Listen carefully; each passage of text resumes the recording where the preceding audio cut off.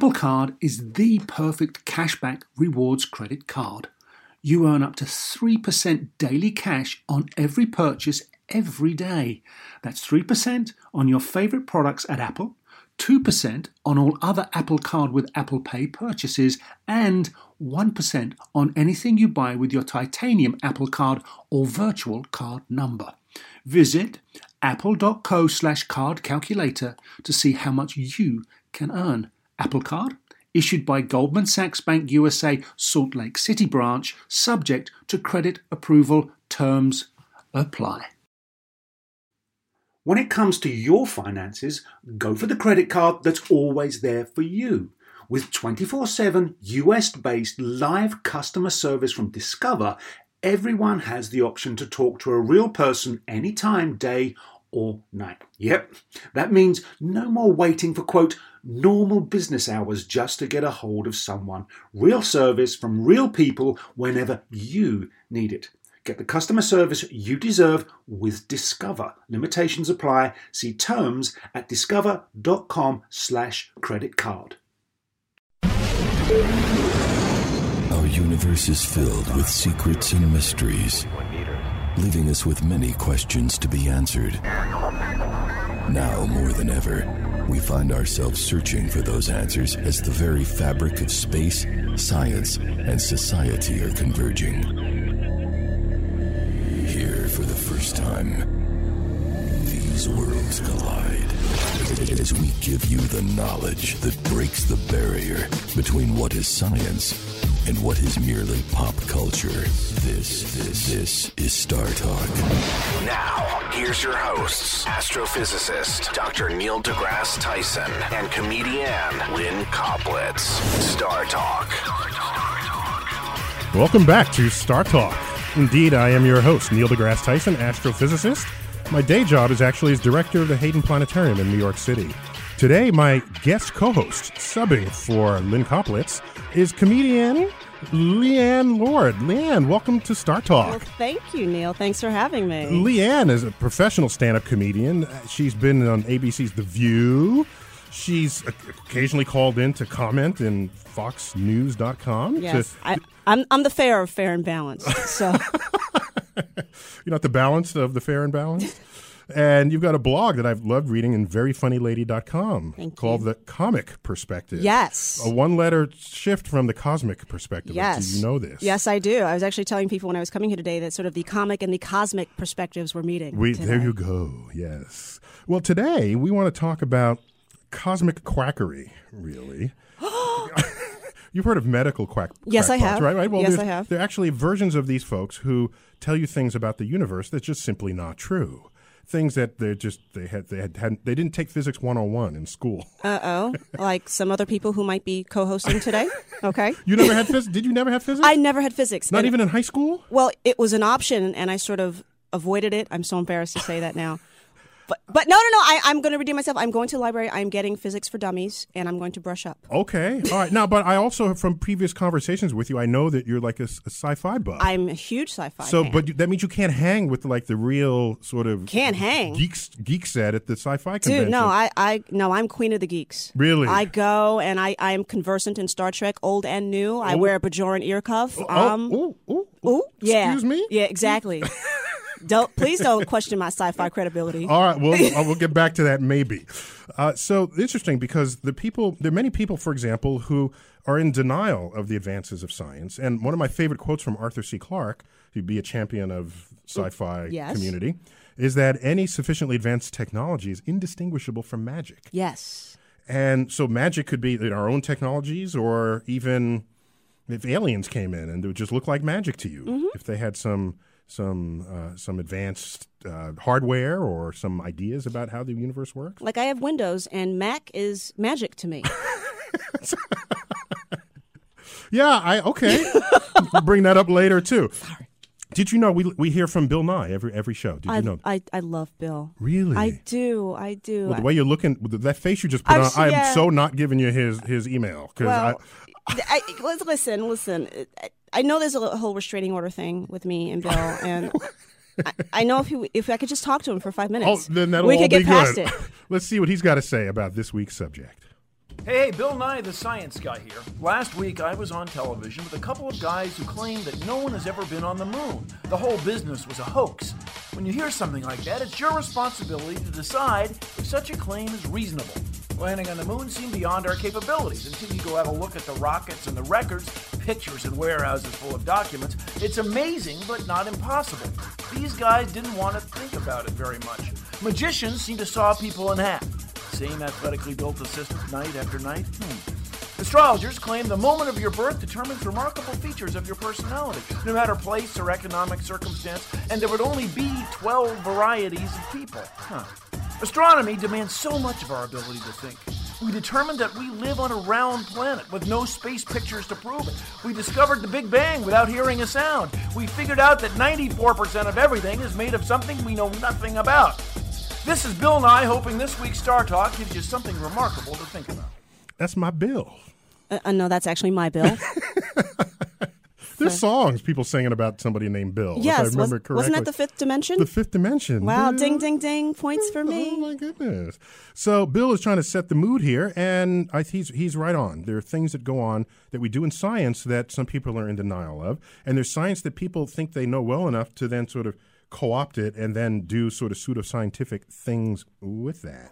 And I'm assuming by your tone that would be wrong. Well, I don't want to say I don't want to value judge it. Oh no, dude! Value judge. Okay, value judge. Okay, it's wrong. It's wrong. I don't mean wrong like is morally wrong. It's wrong because it's uninformed. Okay. It's uneducated. It's in most cases, it's just plain ignorant. And now I always wondered. I have a good friend of mine is also a magician, a very, very famous magician, the Amazing Randy. I don't know if you've heard of him. Amazing Randy. He's a professional magician as well as someone who's scientifically literate. And so you know what he does when someone makes a claim that's extraordinary with pseudoscientific statements about how the world works, he goes and investigates what it is that they're doing. And so he's a detective as well. Yeah, that's it. Okay. He's hustling. His magic talents, his talents at magic enable him to spot somebody else who might be using sleight of hand in whatever it is they're trying to perform. And so, but then I asked him, so what if people believe things that are just not true? You do performances in front of people that are not true. So what's the harm? Like, who cares? Yeah. Maybe it's just entertainment. Let's see what the Amazing Randy has to say about this. It's not all entertainment. That's the point. As a magician, I deceive people for purposes of entertainment. That's far, far different from deceiving them to cheat them or change their outlook on reality, which could easily be done if they begin to believe that what I'm doing on stage is genuine.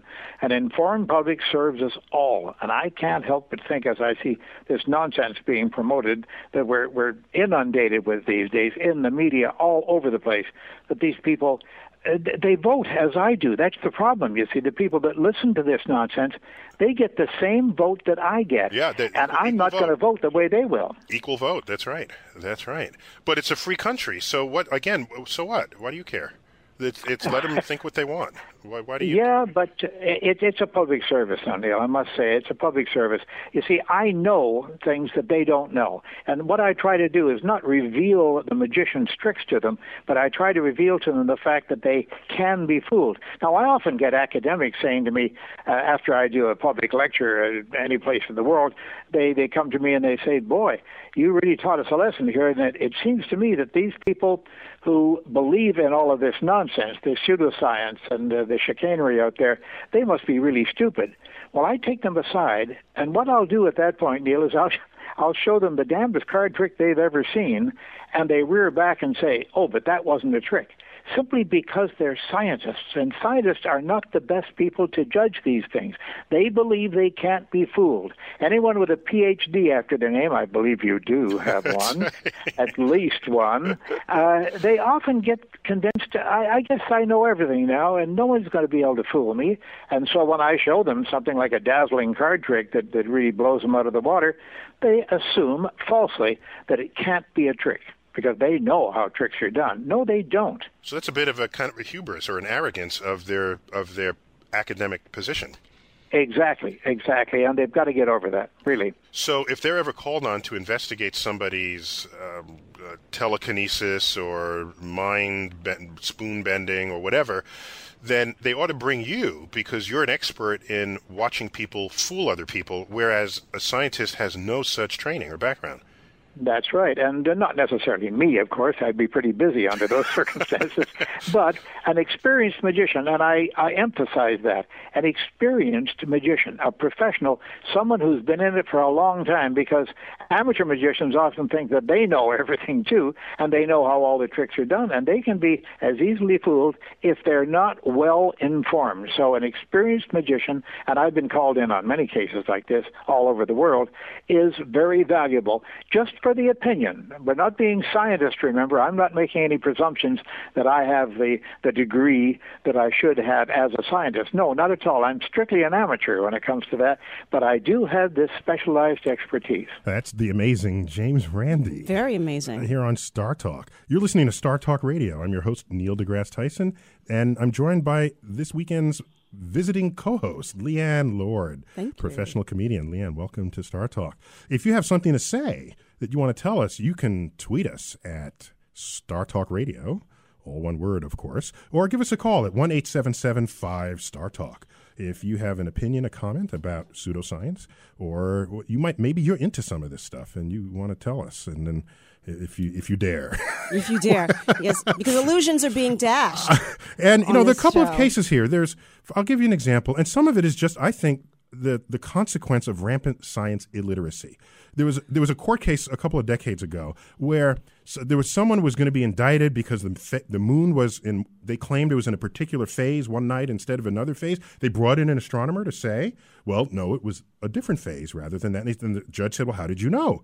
And there's this thing called the Astronomical Almanac that gives all the phases of the moon. He said, here. And then the judge threw out the evidence saying, you can't know the phase of the moon any more than you can predict the weather. That's somebody didn't have Physics 101. And wow, that was a judge? A judge. People standing in judgment of whether somebody goes to jail or not. And this is an educated person, law school. Someone who would claim they're educated. Okay. That's the problem. Okay. We have many people who say they are educated, believe they are educated, but they have these holes in their background, and they don't know it. By the way, there's nothing wrong with ignorance. Ignorance has got a bad rap, but if you just happen to not know something, fine. You go learn about it or bring in an educator, plug that hole. But if you're ignorant and don't know it, that's dangerous. And no. power? I don't think it's ignorant and not knowing it. It's ignorant and not wanting to change it. Oh, that's even worse. That's where the evil lies, I think. Yeah, that even worse. And I remember, when I was a kid, age 14, I remember this distinctly. I already knew I was kind of interested in the universe, and there was a comet coming along that was discovered way out in the solar system, farther away than comets are normally seen. So that meant by the time it gets close to the sun and the heat will evaporate the ices to make the long, beautiful tail, that would be a really beautiful comet. It was to come around at Christmas time. Oh, nice. Yes, it was. It was a present from the universe. A present from the universe, and it was called Comet Kohoutek, and I was all ready for this. And by the way, scores of comets are discovered every year, and not all of them. This is not special. Well, it was special because it was like slightly brighter than what the others would have been. From further away, so therefore brighter. Yeah, you can see it from further away. So that means by the time I got close, it'd be even brighter. Okay. Right? So there you go. And so I'm walking down the street, and I saw grown-ups holding up, not everybody, of course, some grown-ups holding up a sign saying, "Repent, the end of the world is near, the comet will end Earth." And I'm thinking, what? I was 14, and the little bit of physics I knew told me that this guy had no clue. No clue. And so I didn't understand. I was just trying to... So you could have helped this man if you had simply given him a physics book and going, "No, dude, we're going to be okay. We're going to be okay. Just read this book. We're fine." Well, some people like the end of the world. They're like that. Oh, yeah. The end of the world is a very sexy concept. I mean, there's a lot of money to be made there. I guess so. We have movies and everything, So movies, TVs, books, the whole deal. It's so I know there's my head was spinning after that, worried what I'd have to confront by the time I was an adult living among them at the time. The alien species that is adulthood. We're going to take our first break. You're listening to Star Talk Radio. Give us a call at 1-877-5-STAR-TALK or send us a tweet at Star Talk Radio. We'll be back in just a moment. Working moms have way too many to-dos. Switch to H&R Block and have an expert do your taxes for you. Block guarantees 100% accuracy and your max refund or your money back. And with their no surprise guarantee, you'll always know the price of your tax prep before you begin. You can even meet with a tax pro in a Block office or online from home. So take a breath, moms. This tax season, it's better with Block. Make an appointment at hrblock.com. All tax situations are different. Not everyone gets a refund. Limitations apply. Description of benefits and details at hrblock.com/guarantees. You know what shouldn't feel like rocket science? Planning a vacation your whole crew will love. With Carnival Cruise Line, it's all up to you. You can kick back or dive right into the fun. Paddleboard in the crystal clear waters of one of Carnival's exclusive destinations, Half Moon Cay in the Bahamas. Take an ATV ride through the jungle or just relax on white sandy Caribbean beaches. The fun continues on ship, from a ride on Bolt roller coaster to a moment of pure bliss at the Cloud9 Spa. Kick off the evening with a craft cocktail at any of Carnival's dazzling bars and lounges, and take your pick of restaurants from surf and turf to family-style Italian. Then settle in for an evening of live entertainment. Whatever your vibe is, you'll come home with plenty of stories to tell. So pack those bags, be sure to leave room for a few unforgettable memories, because no one does fun like Carnival. Book your dream vacation at carnival.com. Ships registry, the Bahamas, and Panama. Whether you're a family vacation traveler, business tripper, or long weekend adventurer, Choice Hotels has a stay for any you. And that's good, because there are a lot of me's. Choice Hotels has over 7,400 locations and 22 brands, including Comfort Hotels, Radisson Hotels, and Cambria Hotels. Get the best value for your money when you book with Choice Hotels. Cambria Hotels feature locally inspired hotel bars with specialty cocktails and downtown locations in the center of it all. Hey, that's me. Radisson Hotels have flexible workspaces to get the most of your business travel and on-site restaurants. That's me, too. And at Comfort Hotels, you'll enjoy free hot breakfast with fresh waffles, great pools for the entire family, and spacious rooms. Hey, that's me, too. I guess I'm just going to have to stay at all of them. Choice Hotels has a stay for any you. Book direct at choicehotels.com, where travel comes true. Whether you're a space cadet or a rocket scientist, we want to hear from you. The phone lines are open. Call now. This is Star Talk. Welcome back. I'm your host, Neil deGrasse Tyson, joined by my guest co-host, Leanne Lord. Hey, Leanne. I have a question for you. Yeah, what's that? You were talking about comics, and I didn't Just know that. Just before the break. Right, yeah. just before the break. I didn't know that comet that you mentioned, because I'm more familiar with the Hale-Bopp comet. Yeah, everybody saw that one in the 1990s. It was so bright. I remember that. And I remember it simply because, they died with outfits on. The people who, that cult. Oh, the Heaven's Gate cult. Heaven's Gate yes, cult. People adults doing crazy things. Right. This is scary stuff. But now, how did those comets sort of compare? Because you said the first one was really bright. The first one, people expected it to be very bright as what Hale-Bopp turned out to be, but it turned out that it wasn't that bright. Okay. It didn't have enough times around the sun. It was a very long period comet. And you got to come around the sun enough times to jiggle loose enough ice to evaporate it to give a very visible tail. And this was a very tight comet coming around. Okay, so lots of promo, no delivery. Yeah. Kind of like today's little teeny bopper stars, not really delivering on the promise. All talk and no tail. Okay. Woo!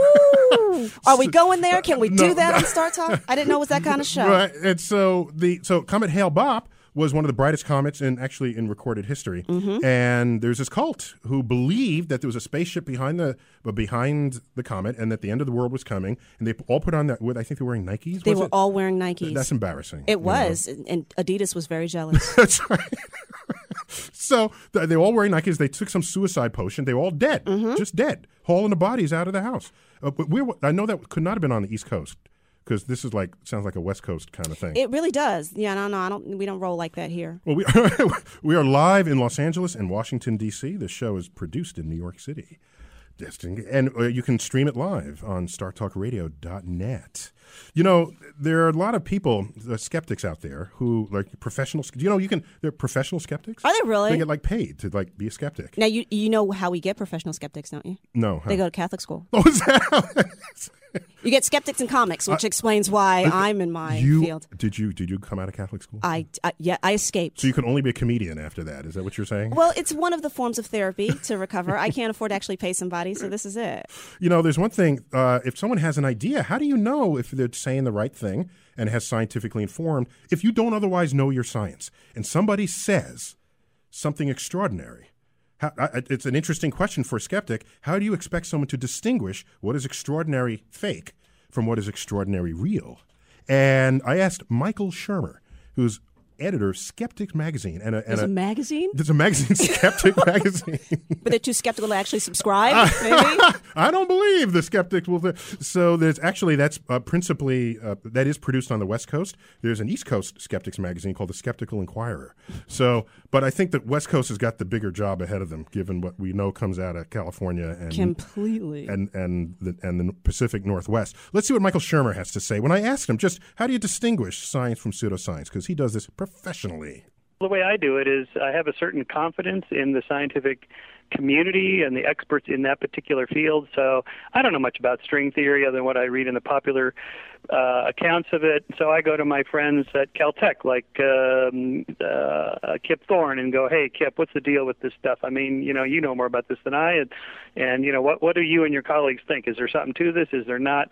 And it's not that I have faith in Kip like a religious person would have faith in his pastor. I know that Kip Thorne and his colleagues at Caltech have a peer review system where there's checks and balances, and they keep track of each other because they know what the science is, even if I don't. So you're eavesdropping on the peer review system by and they have a track record of debunking things. And I was encouraged by a couple of books last year that were skeptical of string theory, going, okay, that's enough. You guys don't have any empirical evidence yet. Let's be a little more cautious here. And I thought, okay, this is a good example of science at work being skeptical. That you get a grace period for a while where you're just doing theory, but at some point, you got to have the facts on the ground have to count for something. Right, so that grace period is where nobody really has data yet, but they're just massaging ideas to see what works and what doesn't.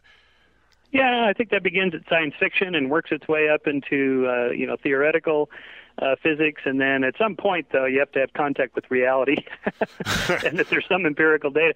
Now, another good example of this junk science is cold fusion. You remember in '89 when Pons and Fleischmann held that famous press conference, and everybody was very excited. Energy too cheap to meter, it's going to save the world, and all. It was very exciting. This is energy fusion of atoms to make energy produced on a tabletop rather than in a big, expensive particle machine. Yeah, and what could be cooler? You don't have to use the energy companies; you just have it in your house. Okay, great. But within weeks, it was clear no one was able to replicate those experiments. So that was a nice example of science. See, science is skeptical. I mean, we're skeptics. Scientists are skeptics, and you start with the null hypothesis that whatever it is you think is true isn't. Now, go ahead and try to prove otherwise. So you think you have cold fusion? Great. Where's your evidence? Show us, and show us exactly what you did, so we can go back to our labs and do the same thing. And we do, and we don't get the same results. So okay, there's something else going on here. All comes down to show me the evidence. Yeah. Now, I have a question. I was under the impression that cold fusion was just a band from the 80s. Am I wrong on that, or is there more than one type of cold fusion? Was it a band? I have no memory of any band from the 80s at all. Wow, did you just sort of skip that decade? Yeah, I kind of did. I was in graduate school. And so you weren't here. I was not plugged into this You were in an universe. alternate universe. Alternate universe. You missed a good decade, man. Okay. You're listening to Star Talk Radio. Give us a call at 1-877-5-STAR-TALK. I'm here with my co-host, Leanne Lord. Leanne, part of it, if it's about the evidence, this is what's interesting. You know about the Face on Mars? There's a whole Face on Mars community out there who believes that Mars has evidence of there having been civilizations thriving on its surface. There's a community of people? A whole vocal community of people. These people don't have cable, then? It's all maybe they do have cable, and they got the shows that don't know the difference. So here's what happened. In the 1970s, the Viking missions to Mars, there were two of them. One landed, one orbited. The orbiter took pictures of the Martian surface, and one of the mesas, because, by the way, Mars has wonderful surface features. There are rivers and valleys and dry river beds and valleys and craters and mountains and volcanoes and Well, ravines. Until the developers get in and there'll be a Starbucks there. That's coming. Starbucks or McDonald's will be the first ones in for sure. So it has all these interesting land features, and if you photograph the surface at different sun angles, you get shadows showing up on the surface that take on certain shapes and sizes and forms. In that first set of photos from the Martian surface, there was a mesa that looked like a face. Human face. A human face. Yeah, not a... What a coincidence. Not a turtle face. Not a cat face. Yeah, and so who is it that's looking at these pictures? Humans are looking at the pictures. Mm-hmm. So coincidentally. Yeah, so I wonder if we were lobsters, would we be looking for lobster faces? So there's this, we want to see what it is that we're most familiar with, all right? That's one thing that drives us. But another thing is, it was a human face. Simian is more appropriate to say. Simian? Simian is because it's an ape-like face. Oh, okay. I thought you meant the guy that sells me beef patties in my neighborhood. Oh, his name is Simian. It is. It actually is. I'm like, oh, sorry, Simian. These are Jamaican beef patties? Oh, cool. I haven't had one of those in a while. Well, are you serious? Oh, no. Me would have brought some beef patties for you. Me know you ain't had none. Give me good. I'll bring some next time. We'll get you back. Yay! So by the way, that region of Mars is called the Cydonia region, and there's not only evidence for a face that in these first photos, but people notice what look like pyramids and other sort of structures that would not have happened under natural causes. So here's what you do. You have to ask, if it's a face, it'll be a face in any sun angle, because facial features look like a face no matter what angle of the rays of light that I put on your face. Okay. Otherwise, I could shift the light into another direction and you'd look like a slab or something, right? So it's a face today, all day, every day. If I come back next week, it'll be a face. Exactly. So the trick here is to come back to that region with a different sun angle and see if it looks like a face. Well, we did that. And NASA did that. And didn't look like a face. But we found the region and we saw the raised ridges that would cast a shadow that would give you the impression that it was a face. So we got a better image under different sun, and the face went away. And so what happened was the face people said, well, we think that it was a face back then, but the civilization knew that we were looking, this is one variant on this, knew that we were looking at them, and that they covered up the face. They covered up the evidence. The aliens covered up the face. Yeah, this is what. So here's wouldn't these same aliens just come to Earth and take the memory of the face away from us? Oh, that's a good one. I'm just trying to help the conspiracy people. That's right. So if I'm curious how our listeners view evidence, and because it's an issue about how we move forward into the 21st century. What does evidence mean to you?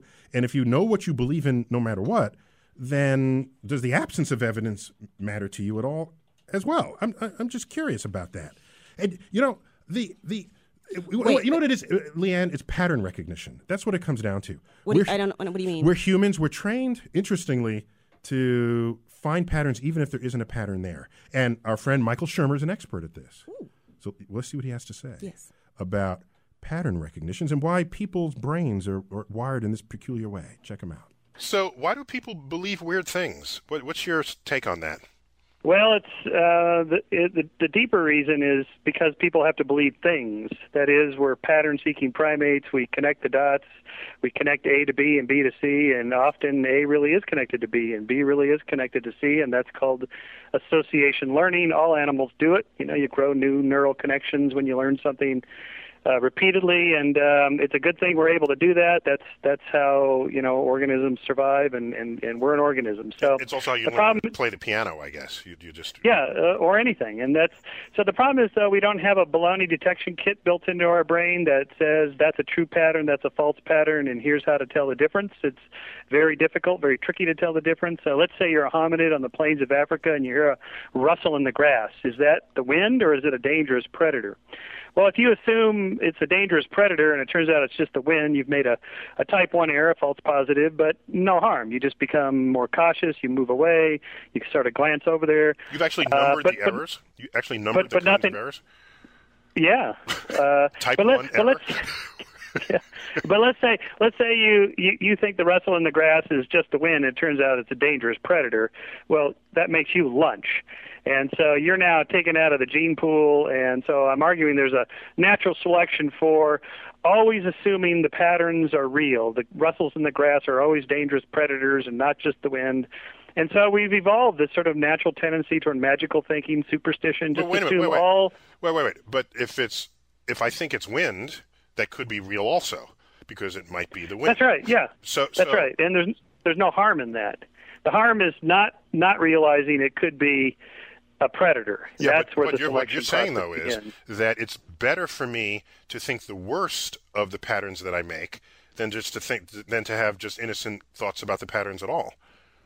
That's right, and there's a selection for that, and not only that, but that the pattern is not only real but also infused with intentional agency. That is, there's some power, there's some force, some spirit behind it. Why do you need and that? And that's magical thinking. Well, because when I mentioned the phrase dangerous predator, that implies that the predator has intention, and the intention is to eat me.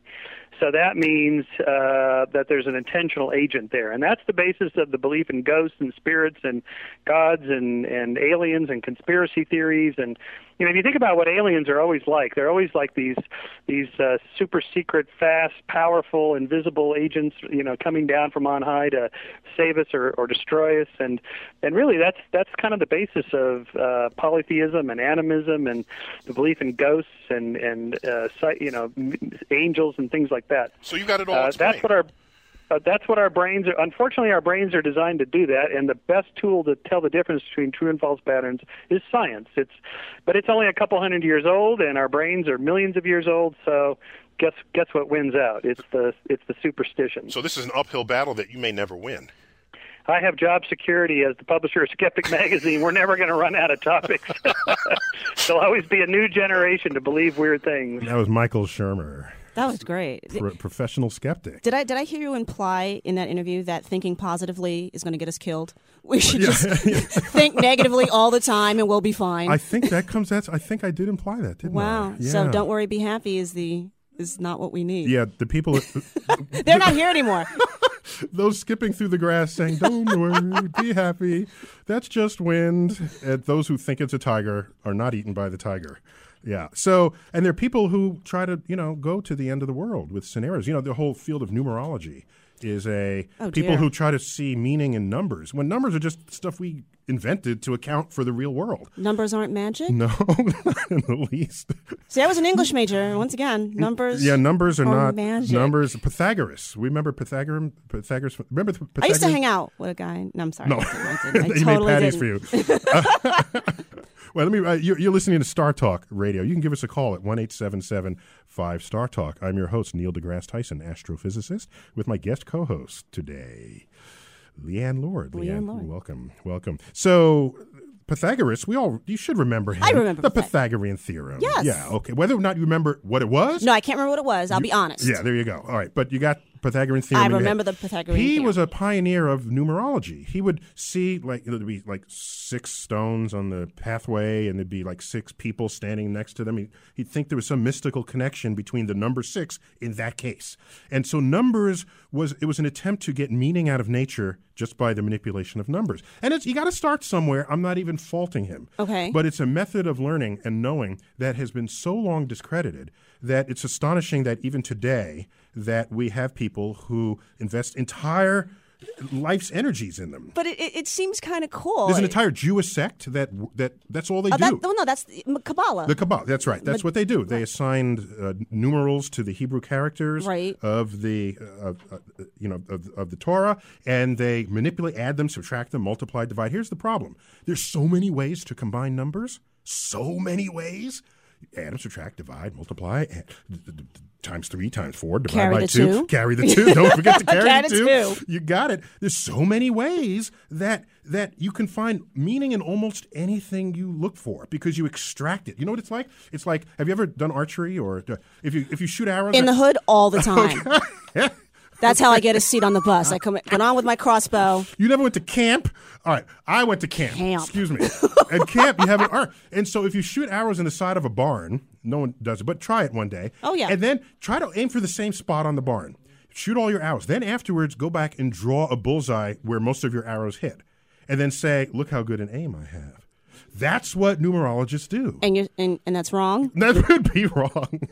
Now wait. That would be wrong to do. Is Kabbalah that thing that Madonna is doing? I can't keep up with Madonna. Well, I don't know what she's doing. Okay, I'm sorry. Where did you read about Madonna? it's just sort of out there in the universe. I mean, it's like okay, not my part of the universe. It's one of those pop culture things that you absorb. Like, hey, Madonna's doing Kabbalah. Oh, I guess I should too. Oh, okay. Now, speaking of numerology, just last night I Netflix Knowing, the movie. I saw that. Okay, that's an interesting film. Yeah, but that's numerology. That's like he's not manipulating the numbers. The numbers actually numbers are already there. The numbers are real data about real phenomena. Yes. So that one, it smelled a little like numerology at the beginning. And you remember his counterpart, astrophysicist, was saying, look, there are these numbers that look like they're nothing here. Yeah, You're just extracting the numbers that fit something that you're trying to find. He's drawn the bullseye around where the hits are. Then he found out all the numbers have meaning. So bada bing, you got some clairvoyant folks among you. Run with it. Roll with it. Go for it. So you're flip-flopping, though. No, I'm not. No. Dude, you just totally flip-flopped. No. You said you can't just look at the numbers and extract meaning and you put them together, you can find anything. But in this case, the numbers did mean something. No, because if he had a whole sheet of numbers and found 6 digits that matched a disaster in the real world and say, all these numbers mean something, no. He drew a bullseye around those 6 digits. But every numeral on that page had meaning. Had actual meaning without having to manipulate. He didn't have to carry the 2 on anything in that sheet. But he did have to find the pattern. He had found which was apparently was pretty easy. Right? Well, I don't know how easy it was. Well, he was drinking wine all through. Yes, and then it turns to scotch. But yeah. Right. So the point is, at the end of that, there's like the end of the world. I don't want to give away the movie. I just did, but so the end of the world is an interesting state of mind. Spoiler alert! Late. Sorry. After the fact. So Michael Shermer, our skeptic. I asked him about apocalyptic scenarios. Why do they keep coming up? Why does everybody want the world to end? Let's see what he tells us. There you have a combination of that patternicity, the connecting the dots and finding meaningful patterns in random noise, and you have something else there that there's this whole idea of a huge dramatic change. Either it's going to be a return to the good old days, sort of like the Renaissance, the return to the ancient Greeks or something like that, or there's going to be this catastrophic destruction and a starting completely over. And so it's not just that the right does this with religious apocalyptic scenarios. The left does this as well with environmental apocalyptic scenarios. And 2012 kind of combines them all. It has, gods and God and angels and the destruction of the environment and colliding planets. I mean, 2012 is like the mother of all disaster scenarios. Did you see the movie trailers for 2012? It also had aliens, by the way. So you got aliens. We got it all. It's gonna be. We're gonna milk this thing. Believe me, with Skeptic Magazine. We have 3 more years of just hammering this thing out because it won't go away. There's going to be 100 documentaries and films and books and magazines. But doesn't this mean? And then of course nothing will happen. So in 2013 we can all go, okay, so here we are. Now what? You're back on Star Talk Radio. That was Michael Shermer, editor of Skeptic Magazine, based in Los Angeles, and just telling us about the penchant, the human penchant for thinking disaster is impending. It's very sexy. I don't know why it's sexy. I think it's pretty. It's scary. You know what it is? It's one of my favorite quotes by Voltaire, that any fool can survive a crisis. It's the day-to-day living that wears you out. Oh, that's interesting. And the crisis is it's exciting and it's sexy and it's big, but I was not up on my Voltaire reading. Oh, I'm sorry. Morning. I'm sorry. It's basic comedy reading, quite frankly. And this thing about 2012. I'm averaging now 10 or so emails a week, and it's up from 5 last year. People worried that the world was going to end. I mean, but the world was going to end. What was it? In 2000. Every decade, there's an end of the world. Yeah. And you would think we'd wise up. Yeah. You think, but people forget. So it's back. The world was going to end in 2000. The world was going to end in 1991 because the sun was going to fall off its axis. The world was going to end in 1982 because there was a planetary alignment. The world was going to end in 1973 because of the comet Kohoutek. So now this decade needs its own end of the world. So every generation, or a generation or half generation, gets something. I think so. I got married because of the last one. My husband proposed to me when? December 31st, 1999. I think maybe he thought it wouldn't go through. Really? I swear to God, I don't know. He was worried. He said, "I better get this one done right here." Yeah, now. right here, right now. And then the next day we were still here, and he's like, "Okay." And you said, "Too late. I got the ring. We're jumping the broom." There we go. We got a caller. We got Al from Los Angeles. Al, you on the line? Hi, Neil. How are you? Hi, you're live on Star Talk Radio. Welcome. You got a question? I know that. First, I want to say that my friends and I agree that you're the smartest guy in physics, period. Oh, well, I'm not, but thank you anyway. Well, I take my chances. They're talking about ignorance, and more in relation to science, and how many or most of us are ignorant of science. And, I look at scientists, and I can say that if you take them out of their realm, they probably, too, will show a basic ignorance with respect to certain aspects of other fields. Oh, no doubt about it. No doubt about it. Go on. Let me give you an example. When you brought up the incident decades ago with respect to the defense that the moon was in a particular orbit, consequence was a triggering factor in this guy's behavior, and had a scientist who was testifying, and the judge asked him, how does he know? He said, it's in the book. Yep. Well, in law, there are rules of evidence. If you just introduce the book, it's hearsay. In order to be admitted into evidence, there's certain rules that we have to follow. So maybe the lawyer who was involved in this wasn't familiar enough with the rules of evidence in order to question or to present his evidence in a way that conformed to the rules of evidence. Now, typically... Okay. Well, wait. So here's one of my concerns, though. You make an interesting point. The courts have their own rules. Science has its rules. I'll give you that. But one of my concerns is what we know in science. For example, and this shows up with, like, for example, UFO sightings. And there's a whole separate show we're going to do on that. But it has to do with, in science, the lowest form of evidence you can introduce to a conversation is eyewitness testimony.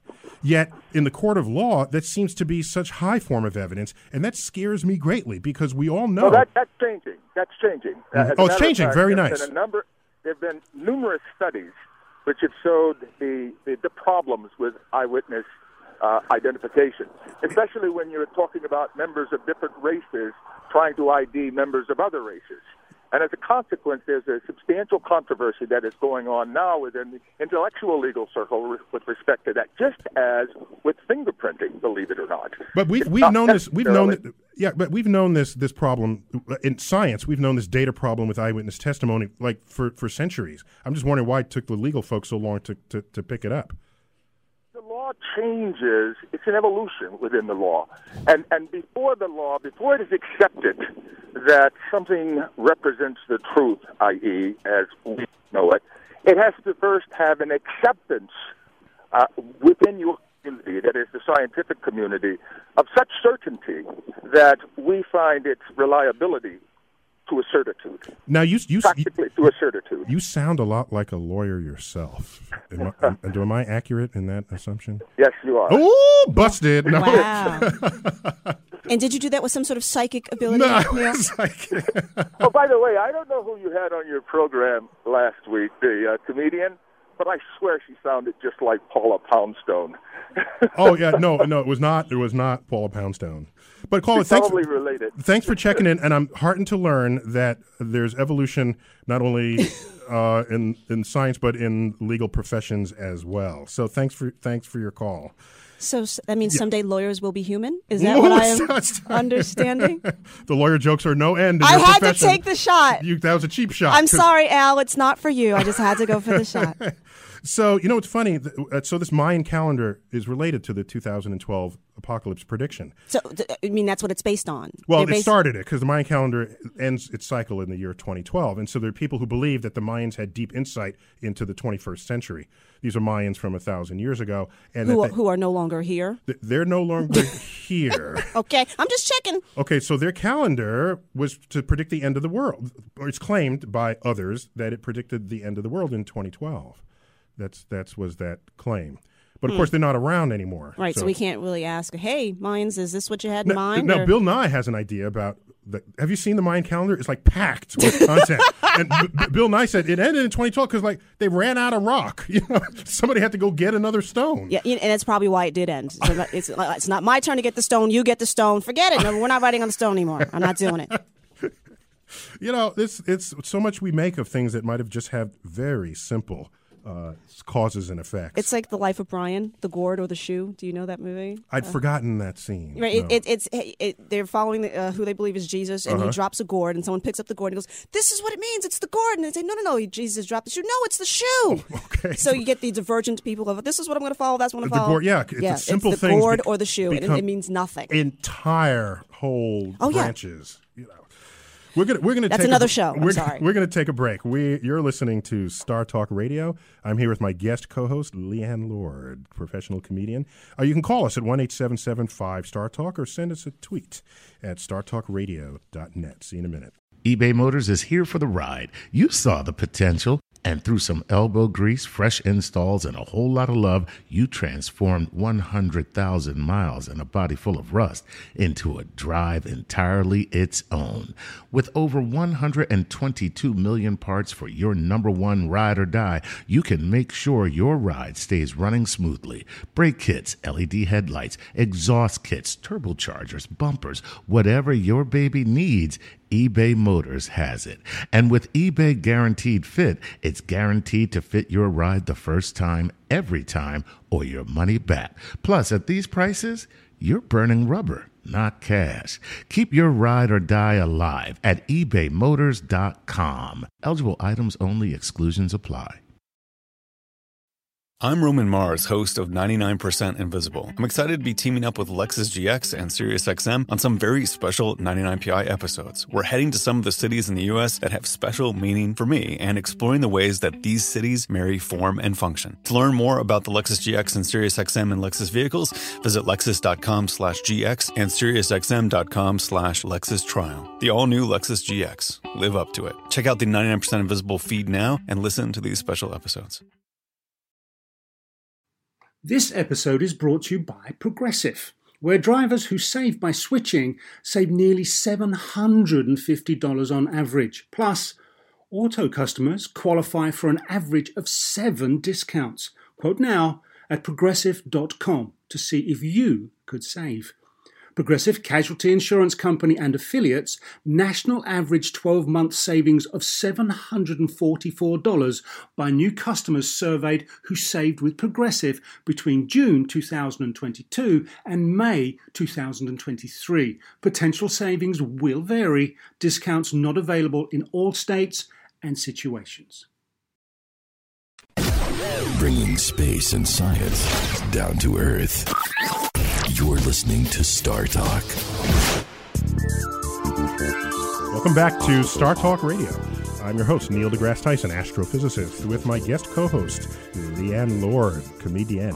Hello, Leanne. Hello, Neil. You know, our subject today is pseudoscience and how people's minds can misthink things because they don't know enough science to not misthink it.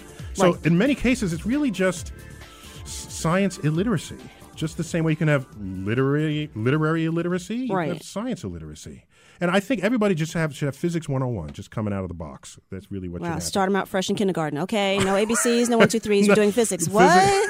Do I get snack and a nap? No, we're doing Physics 101 because Neil said so. I think that's what you need. And otherwise, you're susceptible to being taken advantage of. But that makes you a better consumer.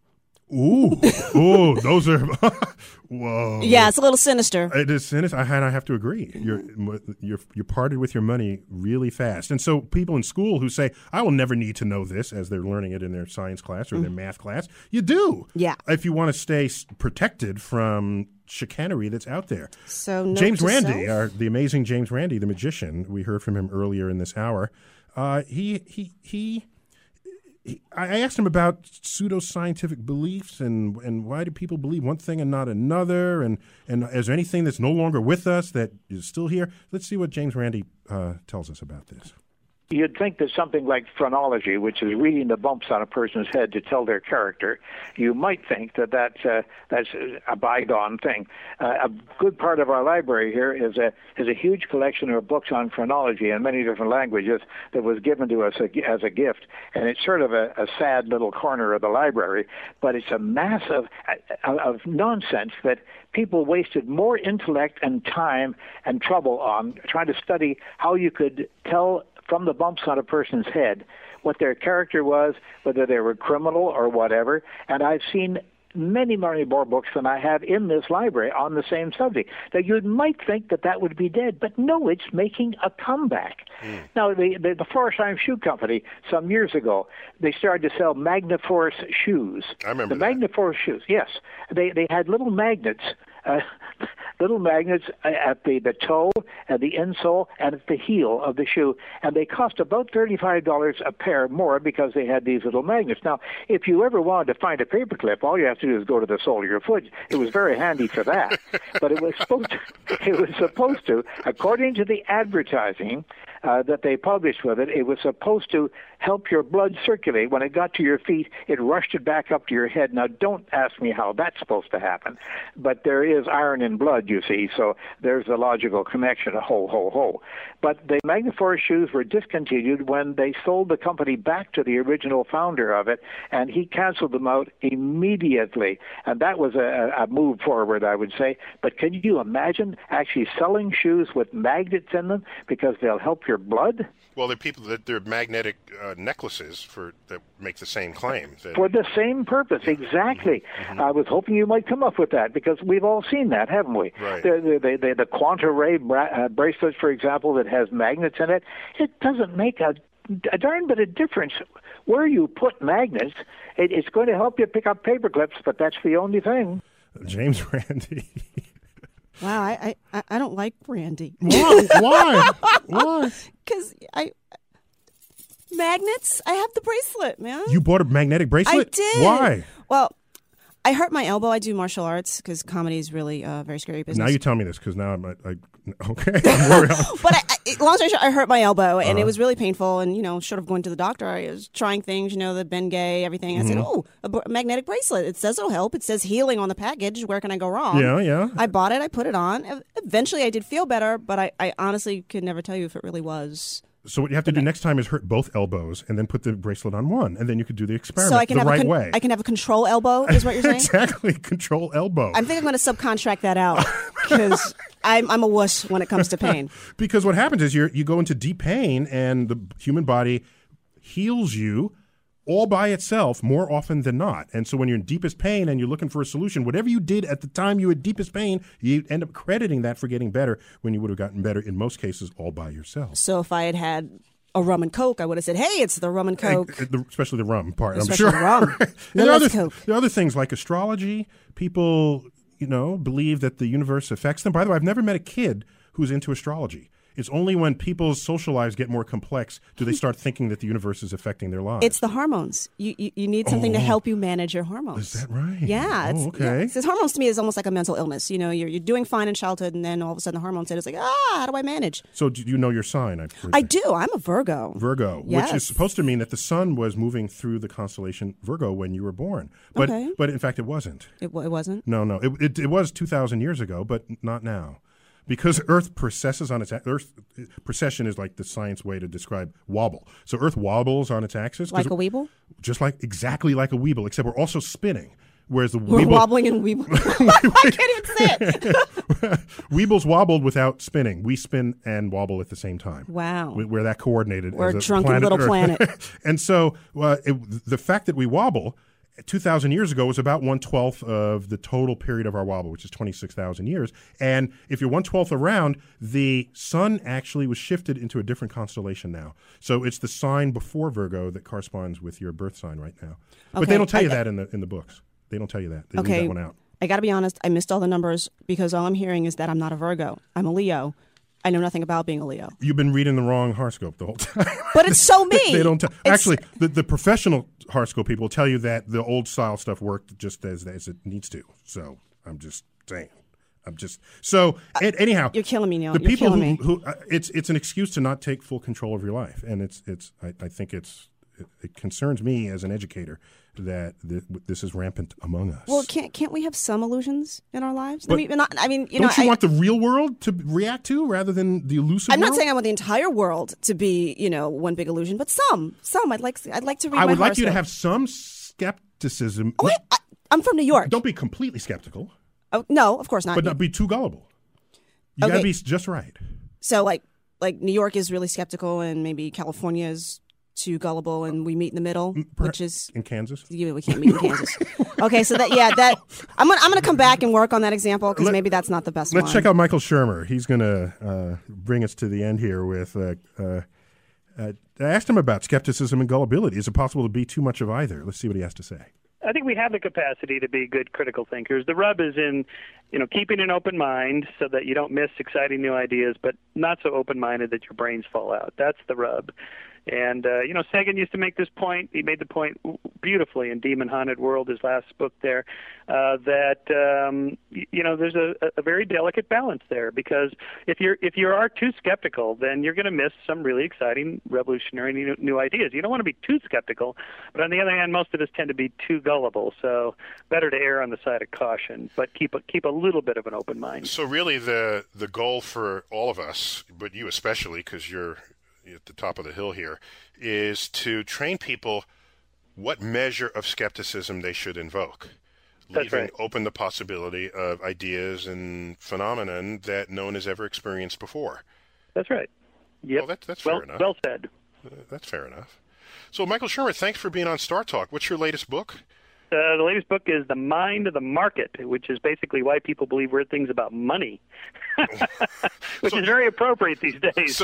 So all subjects are fair game to you. Absolutely, yeah. Not the pseudoscience, but man, we tackle religion and politics and economics, the whole thing. Why not? And we're going to tap you big time for 2012 when the world ends. Yeah, oh yeah.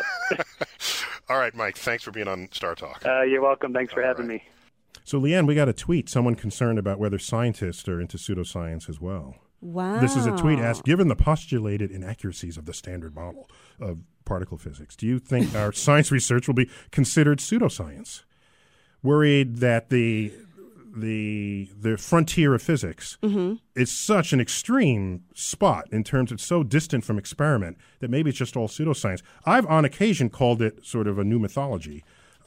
Because if you don't have experiments to back up your claim, go home and come back when you do. Until then, there's not much of a conversation we can have. So, but so the person who came in from the Tweet Nation is actually correct then. On some levels, yes. Okay. Okay. Yeah. So you've got on some level the scientist has to be honest and say, look, I'm just making this stuff up and I don't have data to show it.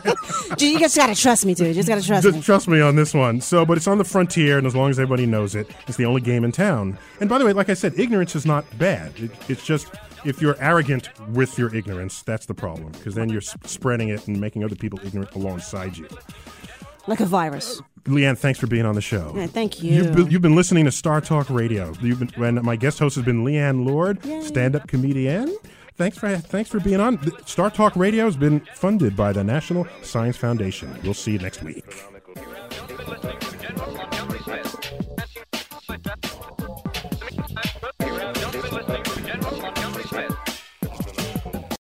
I'm Roman Mars, host of 99% Invisible. I'm excited to be teaming up with Lexus GX and SiriusXM on some very special 99PI episodes. We're heading to some of the cities in the U.S. that have special meaning for me and exploring the ways that these cities marry form and function. To learn more about the Lexus GX and SiriusXM and Lexus vehicles, visit lexus.com/GX and SiriusXM.com/Lexus Trial. The all-new Lexus GX. Live up to it. Check out the 99% Invisible feed now and listen to these special episodes. I'm what you might call very good at hide and seek. And since we got Xfinity, we have Wi-Fi all over the house, even in my super secret hiding spots. So I can kill time in here by streaming my favorite... Ha! Found you. How? You left Find My tablet on. Get wall-to-wall Wi-Fi on the Xfinity 10G network. Restrictions apply. Not available in all areas. Actual speeds vary.